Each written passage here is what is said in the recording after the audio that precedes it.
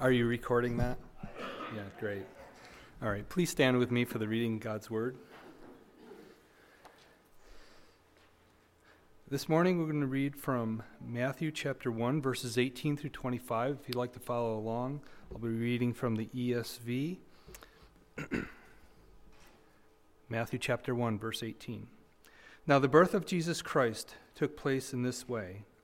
When his mother Mary had been betrothed to Joseph, before they came together, she was found to be with child from the Holy Spirit. And her husband Joseph, being a just man and unwilling to put her to shame, resolved to divorce her quietly. But as he considered these things, behold, an angel of the Lord appeared to him in a dream, saying, Joseph, son of David, do not fear to take Mary as your wife, for that which is conceived in her is from the Holy Spirit. She will bear a son, and you shall call his name Jesus, for he will save the people from their sins. All this took place to fulfill what the Lord had spoken by the prophet. Behold, the virgin shall conceive and bear a son, and they shall call his name Emmanuel, which means God with us. When Joseph awoke from sleep, he did as the angel of the Lord commanded him. He took his wife, but knew her not until she had given birth to a son. And he called his name Jesus. Please be seated.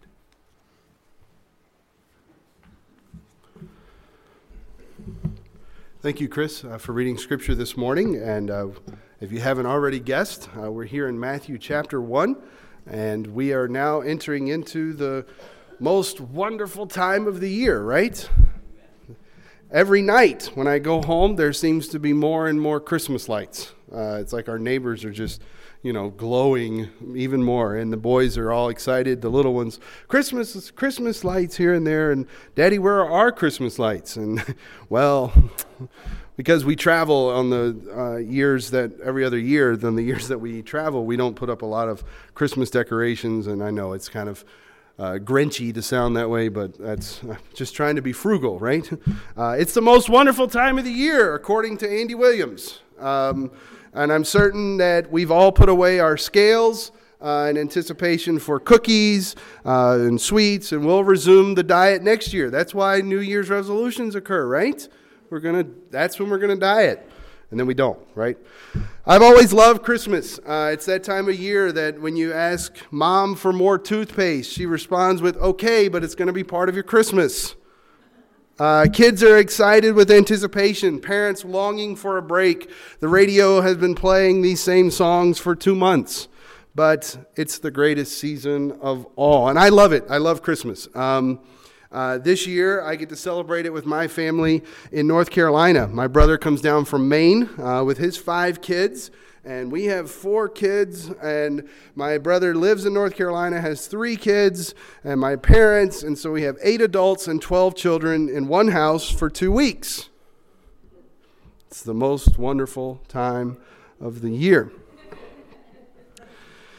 This also marks my 6th Christmas season as a pastor. And just last week, I was talking with another pastor in the area, and we were talking about this time of year. We're talking about messages, and he said he was facing the same dilemma. How do you keep coming up with Christmas messages year after year? I mean, the story is the same, and we've heard about it since we were little. He and I talked about ones that we've done in the past. Like last year, we did the Songs of Christmas. He talked about doing the characters of Christmas. And then we jokingly talked about some series that we could do if time allowed, like the pronouns of Christmas. Who is the he in this verse? Or making each Sunday about a different Christmas movie. Next Sunday is the Muppet Christmas Carol Christmas, or something like that. How do you come up with something new about the greatest story ever told? And it's not a story, it's a true event. Well, I will say this. There's nothing that I can share with you today that perhaps you haven't already heard 1,000 times. But I also know that whether I've heard it once or twice or hundreds of times before, it's still so amazing for me to think that God came to earth and he took on human flesh and he provided for me a way of salvation for eternity.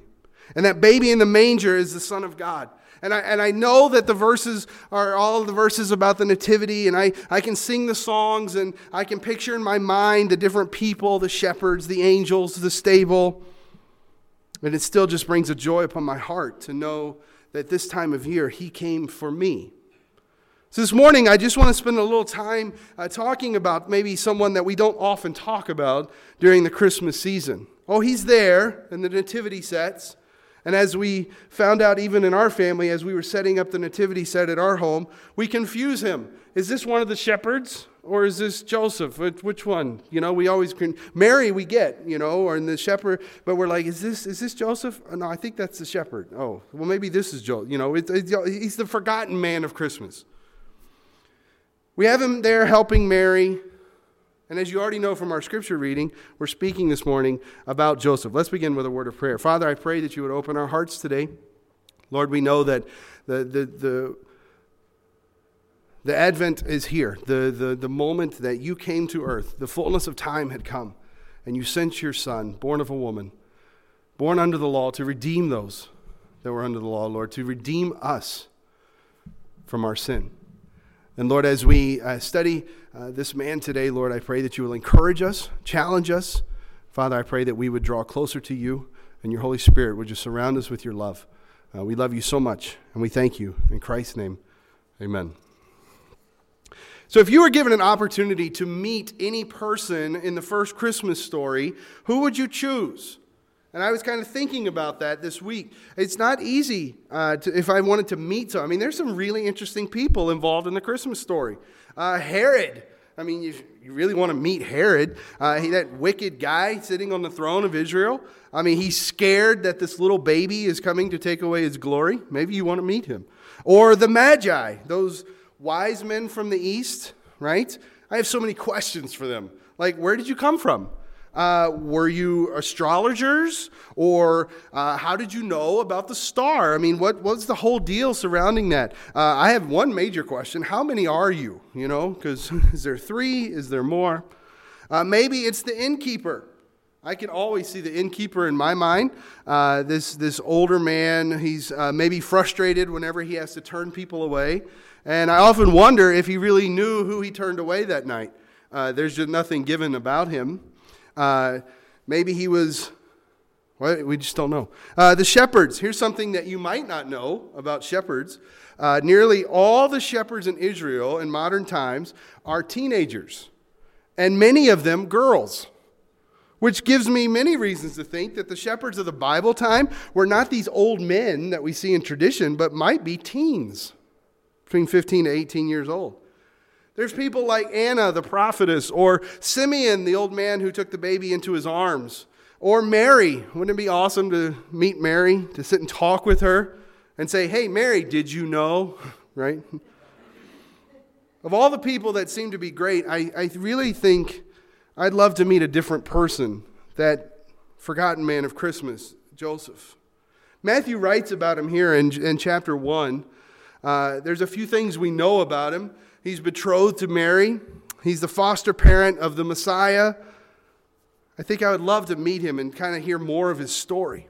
And the reason I call him the forgotten man of Christmas is because outside of the verses surrounding Jesus' birth, and then later on when he's about 12, there's never any mention again of this guy named Joseph. Not much is said about him. There are not many sermons preached about him. As a matter of fact, I looked through our hymn book and tried to find him in songs of Christmas. I found that Mary was mentioned 7 different times through different Christmas songs in our hymn books. Joseph was mentioned once. It was the last verse of Angels We Have Heard on High. And some hymn books don't even have that verse printed. So in some, there's not even any mention. There's no mention of him anywhere else. Actually, there are more songs about the shepherds than about any other person in the Christmas story other than Jesus, of course. So who is this guy? So what we learn from the genealogies, and you can go back in Matthew chapter 1, and beginning in verse 1, you have this long list of names that we call the genealogy. This is Joseph's line. In those days, they were really known by their family. They were known by who they came from. There was not last names at that point. They were, hey, I'm the son of this person. Who is the son of that person? And so we learn from the genealogies, if you look back in verse, I believe it's number 16, that Joseph's father was named Jacob. Interesting, similar to the Old Testament one. We also find, if you go farther back, back to verse 6, that Joseph's ancestor was King David. So he's in the royal line, if you will. And it says David was the father of Solomon. Solomon the father. So we know he's in the royal family line. He's just farther and farther down. We learned that from the story around Christmas that he's from a town called Nazareth in the region of Galilee. But because he was in the royal line of David, his family's hometown was a small town south of Jerusalem, north of Jerusalem, it's just called Bethlehem. He was a carpenter by trade. We know that he and Mary were considered poor.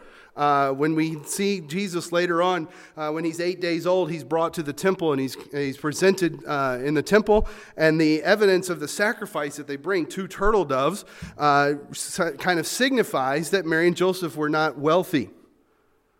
We don't specifically know how old he was. I was reading some this week, and there was quite some debate on whether or not how old Joseph truly was. Some have suggested that he was much older than Mary. Maybe that he was around 40. And Mary was around 13. And I thought, that doesn't sound right. Most of the commentaries I read do seem to suggest, though, that Joseph was perhaps a young man, maybe around 18 to 24 years old. Most likely because he's seeking marriage here. He's in the betrothal period. It kind of signifies some youth there. Also, as we're going to see here this morning, that Joseph was a devout man of the law. He was religious. He understood. He wasn't a pagan. He wasn't someone who didn't believe, but he believed what the law of Moses said. So, that's it. That's all we really know about Joseph. But I want to study him a little bit more in detail here in Matthew chapter 1 and talk a little bit about this forgotten man of Christmas. Look at verse 18. Now, the birth of Jesus Christ took place in this way. When his mother Mary had been betrothed to Joseph, before they came together, she was found to be with child from the Holy Spirit. In verse 18, we're introduced to this guy, Joseph. And it says that he's betrothed to a girl named Mary. Now, the word betrothed is sometimes translated in some translations, pledged to be married. We sort of connect it to our idea of engagement. In 2002, August of 2002, Cheyenne and I were engaged. And then the events surrounding that, which is a fun story, if I could, I would share all the details with you, but I won't. But I tied the ring to this little stuffed dog, and I gave it to her. She was sick, and I said, here, I got this dog for you. And she saw the dog, and she's, oh, it's so cute. And then she saw the ring and screamed and threw it on the table. Okay. And so I knelt down and I did what all guys do. I said something that I don't remember what I said. I don't remember what I said. I do remember at some point in that I said, will you marry me? And of course she said, sure, why not? No, she said yes, and we got engaged. Now, what was different in that moment? We were dating, we were boyfriend, girlfriend, if you will. Now we are fiancés. But according to the law of America, what's different? Nothing. We're not legally bound together. However, in Bible times, this custom was a little different than it is today. See, in those days, most marriages were arranged by the parents, with or without the children's approval. The two sets of parents would meet together and maybe draw up some sort of formal marriage contract. When the contract was signed, some of you kids looking at your parents going, please don't do that, right? When the contract is signed, the man and the woman are now pledged or betrothed to each other. They would enter into this period of time that would last upwards to a year. And at the end of that time, there would be this large public village ceremony, if you will, a wedding ceremony, similar to our wedding today. Now, that's similar to engagements. We plan the wedding, and then it leads up into this large wedding, or small wedding or whatever, and then you enter into marriage. However, there's some differences In the Bible times, this pledging of marriage or this betrothal, it was considered as sacred as marriage itself. It meant if you were to break off a betrothal, you would have to literally get a divorce to do it. And during that year, the couple would actually be called husband and wife, but they wouldn't live together. They wouldn't be together sexually. If a man died during the betrothal period, the wife would be considered a widow, even though the wedding never had taken place. So in essence, a betrothal was the same as being married, only you didn't live together until the wedding ceremony. And the idea behind the 1-year waiting period, oftentimes the gentleman, the husband, was in his father's house working on building an addition to his father's house before he would then go take his bride to his new home. But during that 1-year waiting period, it was often meant to be a time for testing commitment, testing faithfulness. As I mentioned, Cheyenne and I got engaged in 2002. We didn't get married until the spring of 2004. We were together 1 year in college, but then she graduated. And the last year, from August of 2003 to May of 2004, we were separate. She was up here, and I was finishing up at college in Florida. And I can tell you that year apart was a testing commitment. We often talk about that was the worst year because we had to spend it apart. And then, we're happily married in 15 years and unhappily married just as many years. No. But we spent that year apart, and that was very difficult. Back in the Old Testament, the law was given, and Moses talked about this kind of stuff to the nation of Israel. And we're not going to spend the time studying Deuteronomy 22, but in that, he tells the people that there's stipulations about marriage. And basically, the law said this: if during this pledge time, a woman was found to be pregnant, that can only mean that she has been unfaithful to her husband. And according to the law, according to Moses in Deuteronomy 22, the penalty for that was that she be stoned to death. That's it. Now, here we are in verse 18. We find that Joseph finds out that Mary is pregnant.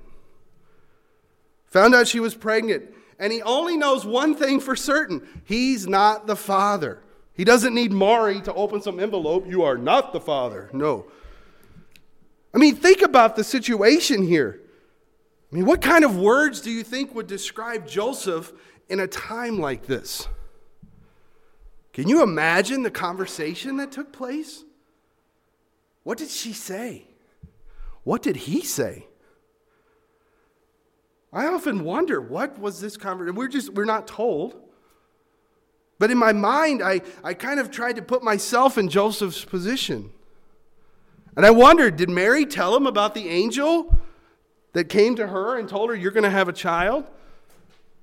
And if she did tell him about the angel, can you blame him for not believing her? You're like, well, how do you know he didn't believe her? Well, look at the next verse.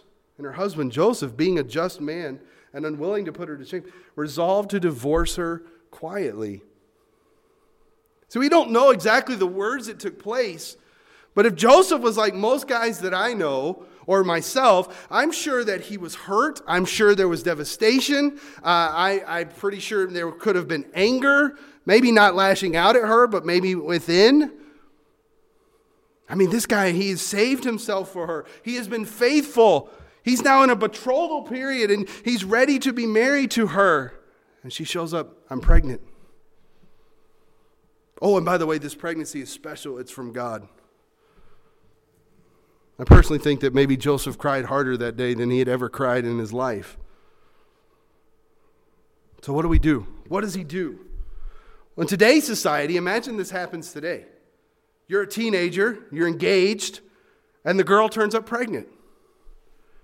Well, in our society today, what the socially acceptable thing to do would be the guy would give the girl $200, she would go down to the local Planned Parenthood and have an abortion. It's easy, quick, cheap, and just like that, the problem is gone away.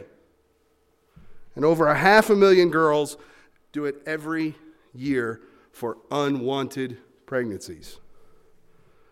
I'm so thankful that there was no Planned Parenthood in Nazareth, right? This is not an option for them. See, Joseph's dilemma is a little different. It says in verse 19 that he was a just man. He was an observant Jew, and he was under the law, and he had every right to divorce Mary for unfaithfulness. As a matter of fact, the law actually forbid him to marry her under those circumstances. But this is what I love about Joseph. And what I believe when I read through here is that he loved her.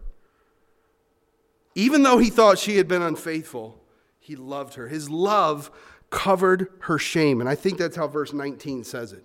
Her husband, Joseph, being a just man, unwilling to put her to shame. See, Joseph is a just man, a righteous man. That means, hey, I want to do the right thing in the eyes of God. And he doesn't want to put her to shame. Which means that, hey, although you had been unfaithful to me, I don't want to humiliate you. I'm going to just separate quietly. Because basically, according to the law, this is what he had the options to do. He could divorce her publicly, and what he would do is he would take her before the judge at the gate of the city, and then the entire town would hear and know what this problem was, and she would be put to shame. Or he could divorce her privately. He could give her papers in the presence of 2 witnesses. And what that would do, the second option, would spare Mary the humiliation of a public divorce. So this is the dilemma, if you will, that Joseph found himself in. The girl that he loves, the one that he has waited for, the one he's willing to spend the rest of his life with, is now shown up to be unfaithful. And Joseph says, I have no other options. So I'm going to do the right thing. I'm going to do the righteous thing. I'm going to spare her a life of humiliation. And while we often want to defend Mary through this, I often think there's something to be said of Joseph. Because I think that he truly loved her. He was willing to do this for her, even though she had been unfaithful to him. Of course, we know she's not unfaithful to him. That God has other plans behind the scenes. Joseph's getting ready to find that out. Look at, secondly, the dream, verse 20. But as he considered these things, behold, an angel of the Lord appeared to him in a dream, saying, Joseph, son of David, do not fear to take Mary as your wife, for that which is conceived in her is from the Holy Spirit. So according to verse 19, he's made the decision, I'm going to divorce her quietly, but then he doesn't. There's no verse that says he actually went before 2 witnesses to fulfill that divorce. And what I love here is there's no time frame given between verse 19 and verse 20. Only thing we have is the phrase, but as he considered these things. That to me, it shows Joseph has slow feet. Joseph's a little sluggish about going through with the divorce. I don't know if it was one night. I don't know if it was several weeks. I don't know if it was several months. I will know this, that the longer he waits, the more pregnant she looks. So did the angel appear the night he made the decision? Was there some sort of time? We don't know. But I see Joseph. He says he's considering these things. He's struggling with this. And if I know he was like me, if he was like me in any way, he's racking his brain. How do I fix this? How do I find a solution that would make this better? One writer said it like this: it was a short but tragic struggle between his legal conscience and his love. Could there have been days? Could there have been weeks? Time was running out. And I wonder how many sleepless nights he actually had. Then one night it happens. An angel appears to him in a dream. Now, if an angel shows up in one of our dreams, we might consider that a little weird. Whoa. It doesn't seem to be weird to Joseph. After the dream, he's like, this is what I'm going to do. This is from the Lord. Hebrews 1 tells us that in many times, in many ways, God spoke to our fathers. And in those many times, in many ways, he would many times speak through dreams. So this was probably not too far out of the ordinary for Joseph. Throughout the Old Testament, even in the New Testament, God uses dreams to speak to people. But the result of the dream is immediate. If you skip down to verse 24, when Joseph woke from his sleep, he did as the angel of the Lord commanded him. Like, it wasn't any more thought process behind it. It wasn't like, well, God, you present some good points. I think I might think about this a little bit longer. Boy, what a testament to someone, when God speaks, you do it. Joseph needed assurance that Mary's not lying, and he's given that truth. See, I know that he's longing to marry her, but he feels like, I can't go through with this marriage until I know that it's right, that this is from God. And so God met him at his point of need at exactly the right moment. And so God tells Joseph here, or the angel tells Joseph in verse 20, the exact thing that he wanted to hear. Don't be afraid to take Mary as your wife, because she's not been unfaithful to you. This is of the Holy Spirit. She will bear a son. But then, verse 21, the angel's not done. The angel says, and you, Joseph, shall call his name Jesus, for he will save his people from their sins. See, Joseph finds the message. He hears the message from God. This baby is from God. Now you can marry Mary, if you will. You don't have to have reservations anymore. And the angel tells Joseph, you actually get to name the baby. And I'm going to give you the name. The name is Jesus. In those days, naming a baby was a huge task. When Cheyenne and I were dating, I told her the story of my name. My name is John William Lovelace, and it's the fourth. My dad has the same name. My grandfather, my great-grandfather, we all have the same name. And I told her, I said, I've always thought it would be cool to have a son and name him John William Lovelace the fifth. I said, because I've met other fourths, but I've never met a fifth. And she goes, okay, what are we going to call him? And I'm like, well, I was called J.W. as a kid, and then it's J. My dad was John. He was Johnny as a kid. My grandfather was Jake. I said, my great-grandfather was named Jack. And she goes, oh, I love that name. I love Jack. So we decided we're going to name him John William Lovelace the fifth, and we're going to nickname him Jack. And now everyone wonders, how do you get Jack from John?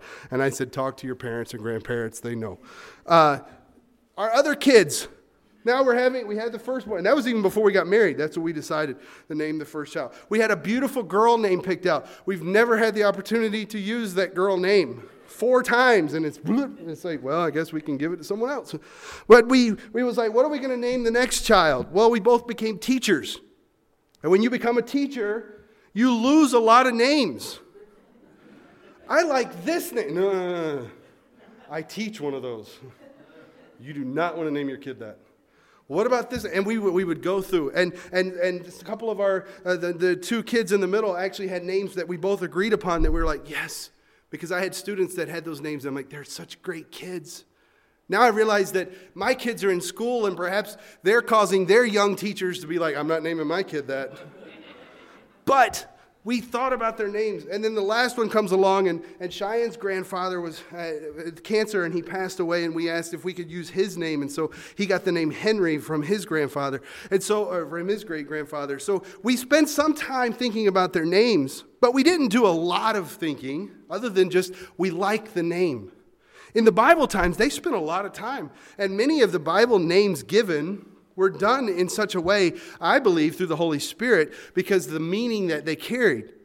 And I've said often before of what our kids' names meant. John means Jehovah is gracious. Cody's name means helper. Grant's name means great. Henry's name means rules his household. The baby of the never mind. Over in Luke chapter 1, we have another Christmas story, actually the beginning of the Christmas story, if you will, the events surrounding the Advent. Luke chapter 1, verse 59, this is the story of a man named Zechariah and his wife Elizabeth. They're related to Mary. That we know this is the parents of what we know as John the Baptist. Okay? And in Luke chapter 1, verse 59, if you don't know the story, Zechariah is in the temple, he's offering incense, and an angel appears to him and says, hey, your wife's going to have a son. And he's like, my wife's too old. Well, she's going to have a son. Okay, well then the angel strikes him mute, like he can't talk. And so the angel says, because you didn't believe, you're not going to be able to talk. So then they find out they're going to have a son.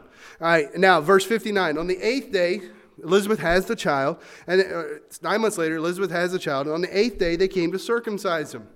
And they would have called him Zechariah after his father. But his mother said, "No, he shall be called John." And they said to her, "None of your relatives are called by this name." And they made signs to his father, inquiring what he wanted him to be called. And he asked for a writing tablet. See, iPads in the New Testament. Asked for a writing tablet and wrote, "His name is John." And they all wondered. And immediately his mouth was opened, his tongue loosed, and he spoke, blessing God. They were like, "Your family doesn't have any Johns in it." How many of you have a family name? Like your name comes from someone above you. Quite a few of you, yeah. The family, why aren't you naming him a family? No, because I've been told to call him something else. The angel tells Joseph, this is what you're going to call the baby. You're going to call him Jesus. The Greek word Jesus is a translation of a Hebrew word. The Hebrew word is Yeshua. Yeshua is what we commonly call Joshua.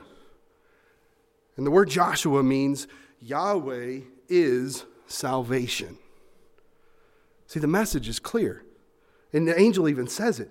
You will call his name Jesus, for he will save his people from their sins. The Messiah had been promised for centuries, and the Jewish people are looking for a promised one to come to save us. But in these times, they're looking for a political savior. As we studied Daniel, we talked about the oppression that they would experience in the years before the events of the New Testament. That they had been under some tyrannical leaders in these years before, and now the Roman rule is over them. They're pressing down on them, and Herod is in charge. We mentioned him a minute ago, and he's just got this hatred about him, this jealousy about him. So yes, the Messiah, he's come to save us. No, the angel even mentions here, it's not, his name shall be Jesus, for he will save his people from Rome. No, it says he is Messiah, he is Jesus, because he's going to save his people from their sin. This Messiah is more than what the Pharisees were looking for. This Messiah was coming to provide the way back to God, to pay the ultimate sacrifice for sin, and not just the sins of the Jewish people, but the sins of anyone who believes.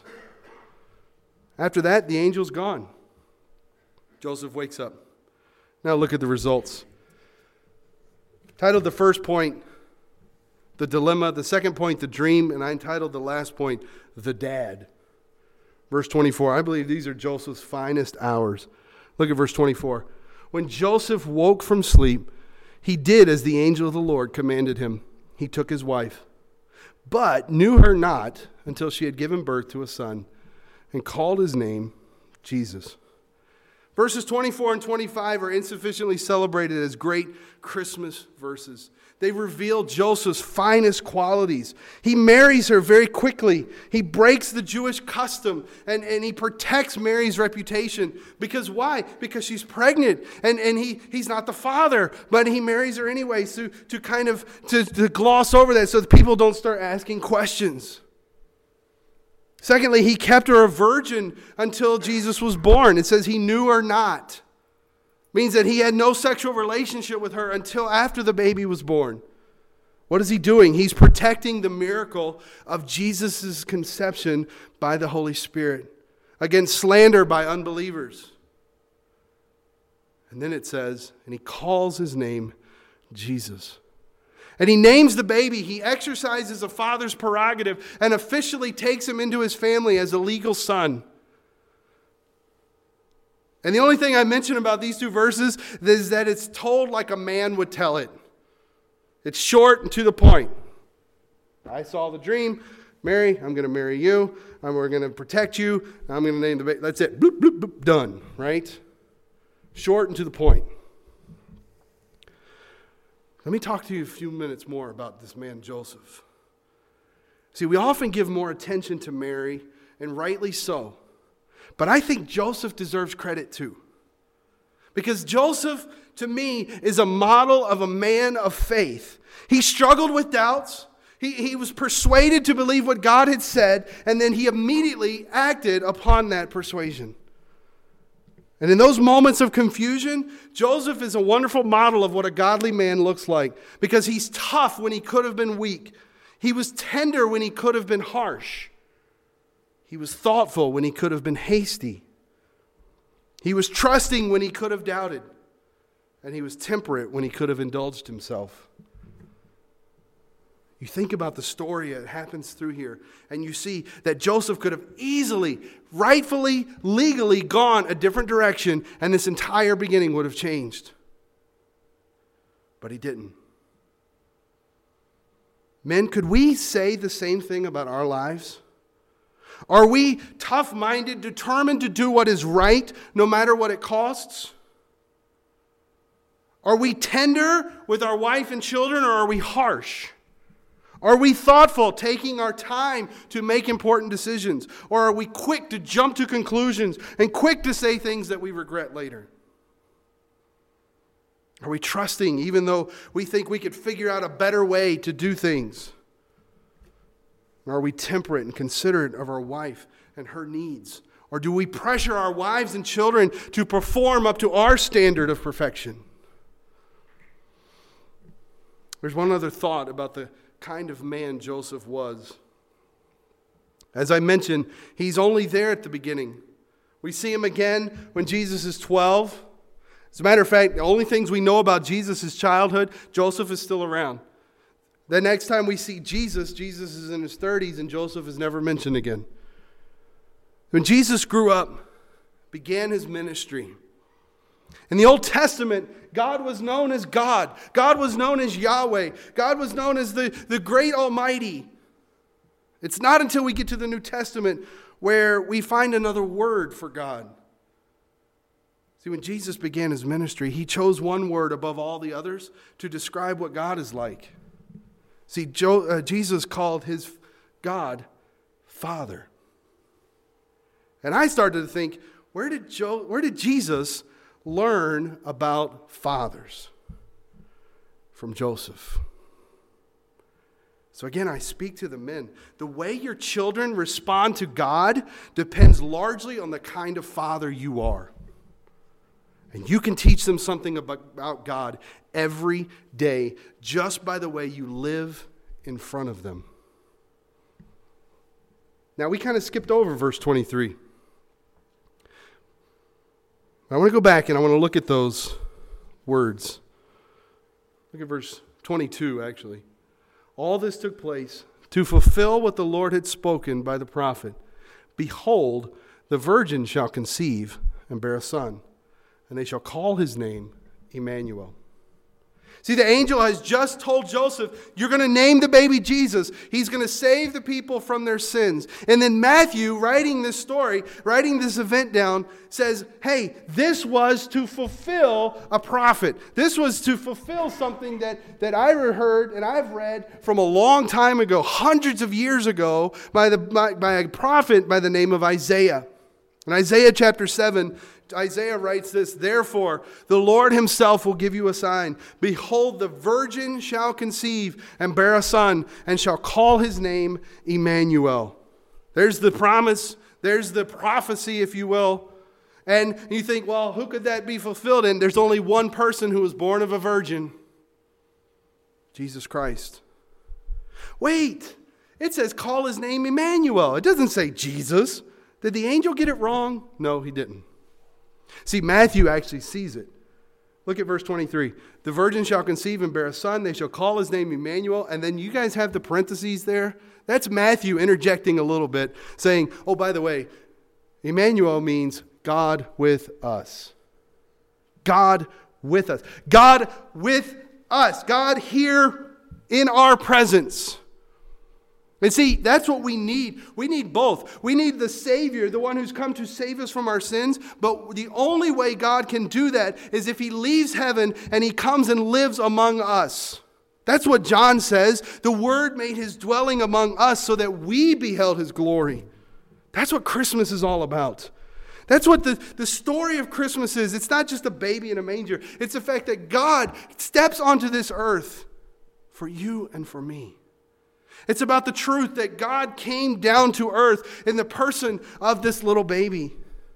It's about the truth that Jesus is born of a virgin named Mary in a village called Bethlehem. And they don't even live there. It's about the truth that Jesus is the Savior. He's fully man, but he's Emmanuel. He's fully God. We call him the God-man. So this morning, we worship the Savior. We worship the promised one from God who was sent to save people from their sins. Even later on in Jesus' ministry, he reminds his followers why he was on earth. In Luke 19, he says, the Son of Man came to seek and to save the lost. And the way that he saves is by taking their place. He took my place. He took yours. And that baby that we celebrate in the manger, and the songs that we sing about the manger, let us never forget that Jesus Christ was born to die. To die for you, to die for me. And so we don't celebrate Christmas without also celebrating his death and his resurrection. Without celebrating Easter. Because the same baby in the manger is the same person who hung on that cross. And so this morning, as we close, we're going to take some time remembering that sacrifice on a cross. His broken body, his shed blood. Why? Because he loves each and every one of us. Let's pray. Father, today, Lord, these verses that record the story of Christmas, the story of your incarnation here on earth, are some of the most famous verses that we read, some of the most familiar verses that we know. God, help us to never lose sight of the truth, and that is, you came for us. You came for me. Not because I deserve it, but simply out of your sheer love.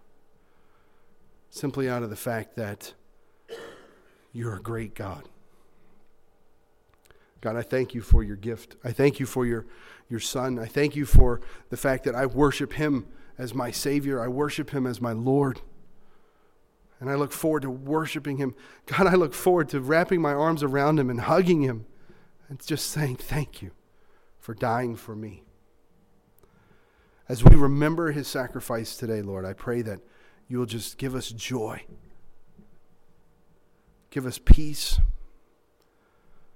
And give us love. It's in your precious name we pray. Amen.